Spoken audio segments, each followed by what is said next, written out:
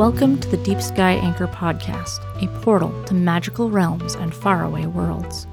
I'm Mary E. Loud, the author and narrator of this podcast.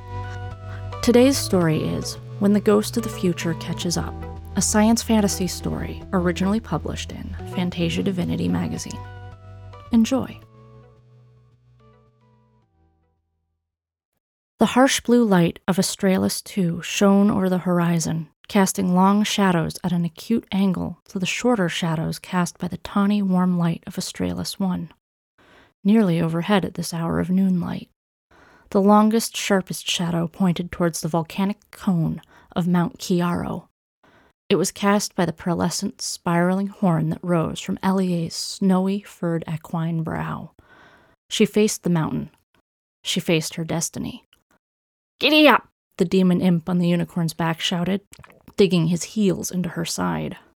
Elia reared and whinnied, but Karun clung to her, fists wrapped in the unicorn's flowing mane, tight as a tick. He'd ridden her across solar systems, through the vacuum of space and the glittering darkness of nebulae. She'd spent eons lost in the void with only his telepathic whispers in her ear to remind her of who she was, where she was going. But now they were here, and the mountain loomed before them. "The spirits will catch up to us." Karun dug his sharp heels deeper into the unicorn's heaving sides. Elia knew they had at least a lunar month's lead on the spirits chasing them. She had sliced through the folds of space with her horn, cutting across the empty blackness faster than any spirit could. Her horn had been designed by the All-Deity to carve through spatial dimensions, and her hooves had been designed to spring off the surface tension of reality.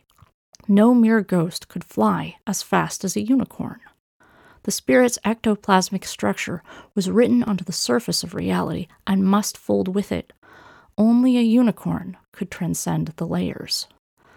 Yet Karun dug his pointy demon heels into her side, and Elia broke into a tired trot with a sigh. She had been made for better than this. She had been designed for spreading beauty and love across the universe, from brightening a single moment with the sudden appearance of a colorful butterfly, transported through a deftly cut portal in space-time, to adjusting the orbit of entire planets into the habitable zones around their stars, again by slicing space-time into a cooperative shape with her powerful horn. But ever since Karun's master, Zilthar the Corruption of Universes, had captured her, saddled her with his minor demon as a slaver, and held her beloved home of Lunai hostage, Elia had been little more than a cart horse dragging Karun from one planet to the next, ensuring none of them would grow into beautiful, inhabited homes. One wasteland after another. Dead red planets. Dusty gray orbs. No life. No love. No beauty. Not a world for unicorns. Not a single one. The peak of Mount Chiaro grew closer as Elia plodded across the desolate plains of this young world. Bits of green moss squished under her hooves, and tiny insects buzzed in the air. But once she delivered Karun to the volcanic mountaintop, it would all end. This world would never develop to its full potential, never know the beauty of teeming with kingdoms and phyla of life. The last few steps were always the hardest. While flying across the universe, Elia could forget the corruption she was helping to spread. But when she set her hooves upon the ground that Karun would soon cover with lava and riddle with extremophile bacteria, rendering the planet toxic to any other form of life, Elia could not avoid seeing the shades of the life forms to come, the creatures who would exist if it were not for her complicity. Voices spoke in her pointed ears, and shapes danced before her eyes as she trotted across the plains and up the mountainside. These were the ghosts who would follow them to the next world, joining the fleet of spirits chasing them down from all the worlds they'd already visited. Someday, those spirits would indeed catch up to them, but half the universe would already be destroyed by then. "The day could be today," a voice whispered in her ear. Not Karun's voice, not scratchy and demonic, but soft and fluting, like a strain of music carried on the wind from the past. Or the future. A ghost of this world's future was speaking to her. Not this world, the voice said. Your future. Elie whipped her head to the side, flicked her ears, and felt Karun yank on her mane in response, urging her to keep trotting. Still, she caught sight of an equine figure like herself painted on the air like a fading watercolor, a ghostly vision of another unicorn. Lunier is already lost. Do you trust the corruption to release your home? Ever?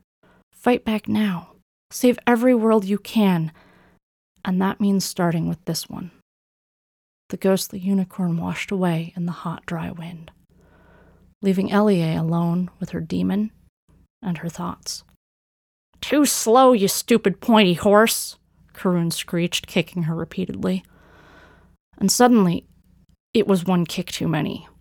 Elie swung her head, swishing her mane and slicing her horn through the air, cut a portal through the folds of space on the mountainside.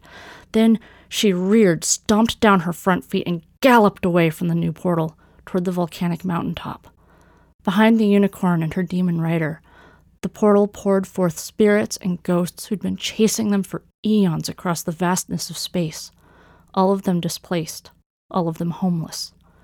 At the lip of Mount Chiaro's volcanic cone, Karun leapt off the unicorn's back and screamed at her. They'll catch us now! We'll never escape this world! He took the obsidian amulet from his neck, but before he could uncork the black glass vial to release corruption's extremophile bacterial presence on this virgin world, Elie sliced through the air with her horn again. She didn't cut through the dimensions. She only cut through soft demon skin. She pierced Karun through as if he was nothing more than melting butter. She should have done it long ago. She unsheathed her horn from his limp body and flicked the still unopened amulet into the sky, flying so fast, so high it escaped the planet's gravity. The dark amulet flew true, on course for the closer of the world's two suns. Australis II's blue light would fry the dangerous bacteria inside. Even lava-loving extremophiles couldn't survive a blue star's superheated plasma.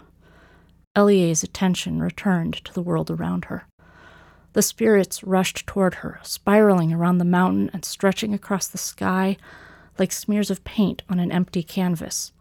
Elie was ready for the ghosts of those she betrayed into never existing, to devour her. But then the ghostly unicorn reappeared in front of her, like a mirror of herself in the shimmering volcanic air. Make this world into their home. Give it to the ghosts. As the ghostly unicorn said the words to Elie, she also said them herself. The ghost was her. It was her future to become the ghost. With a final triumphant whinny, Elie leapt from the lip of the mountain cone towards the roiling lava inside. As she fell, she speared her way through the air, pearlescent horns slicing a complicated portal into the mountain's volcanic mouth, connecting this planet with as many planets rich with life as she could find. Life would bleed through the folds of the portal, flowing into this world for centuries. In her final act, Elie made Mount Chiaro a cornucopia of life and left it to the ghosts so they could finally realize themselves and create a future.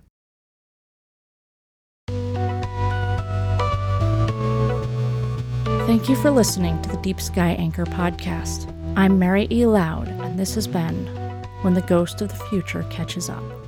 Tune in next time for another portal to another world.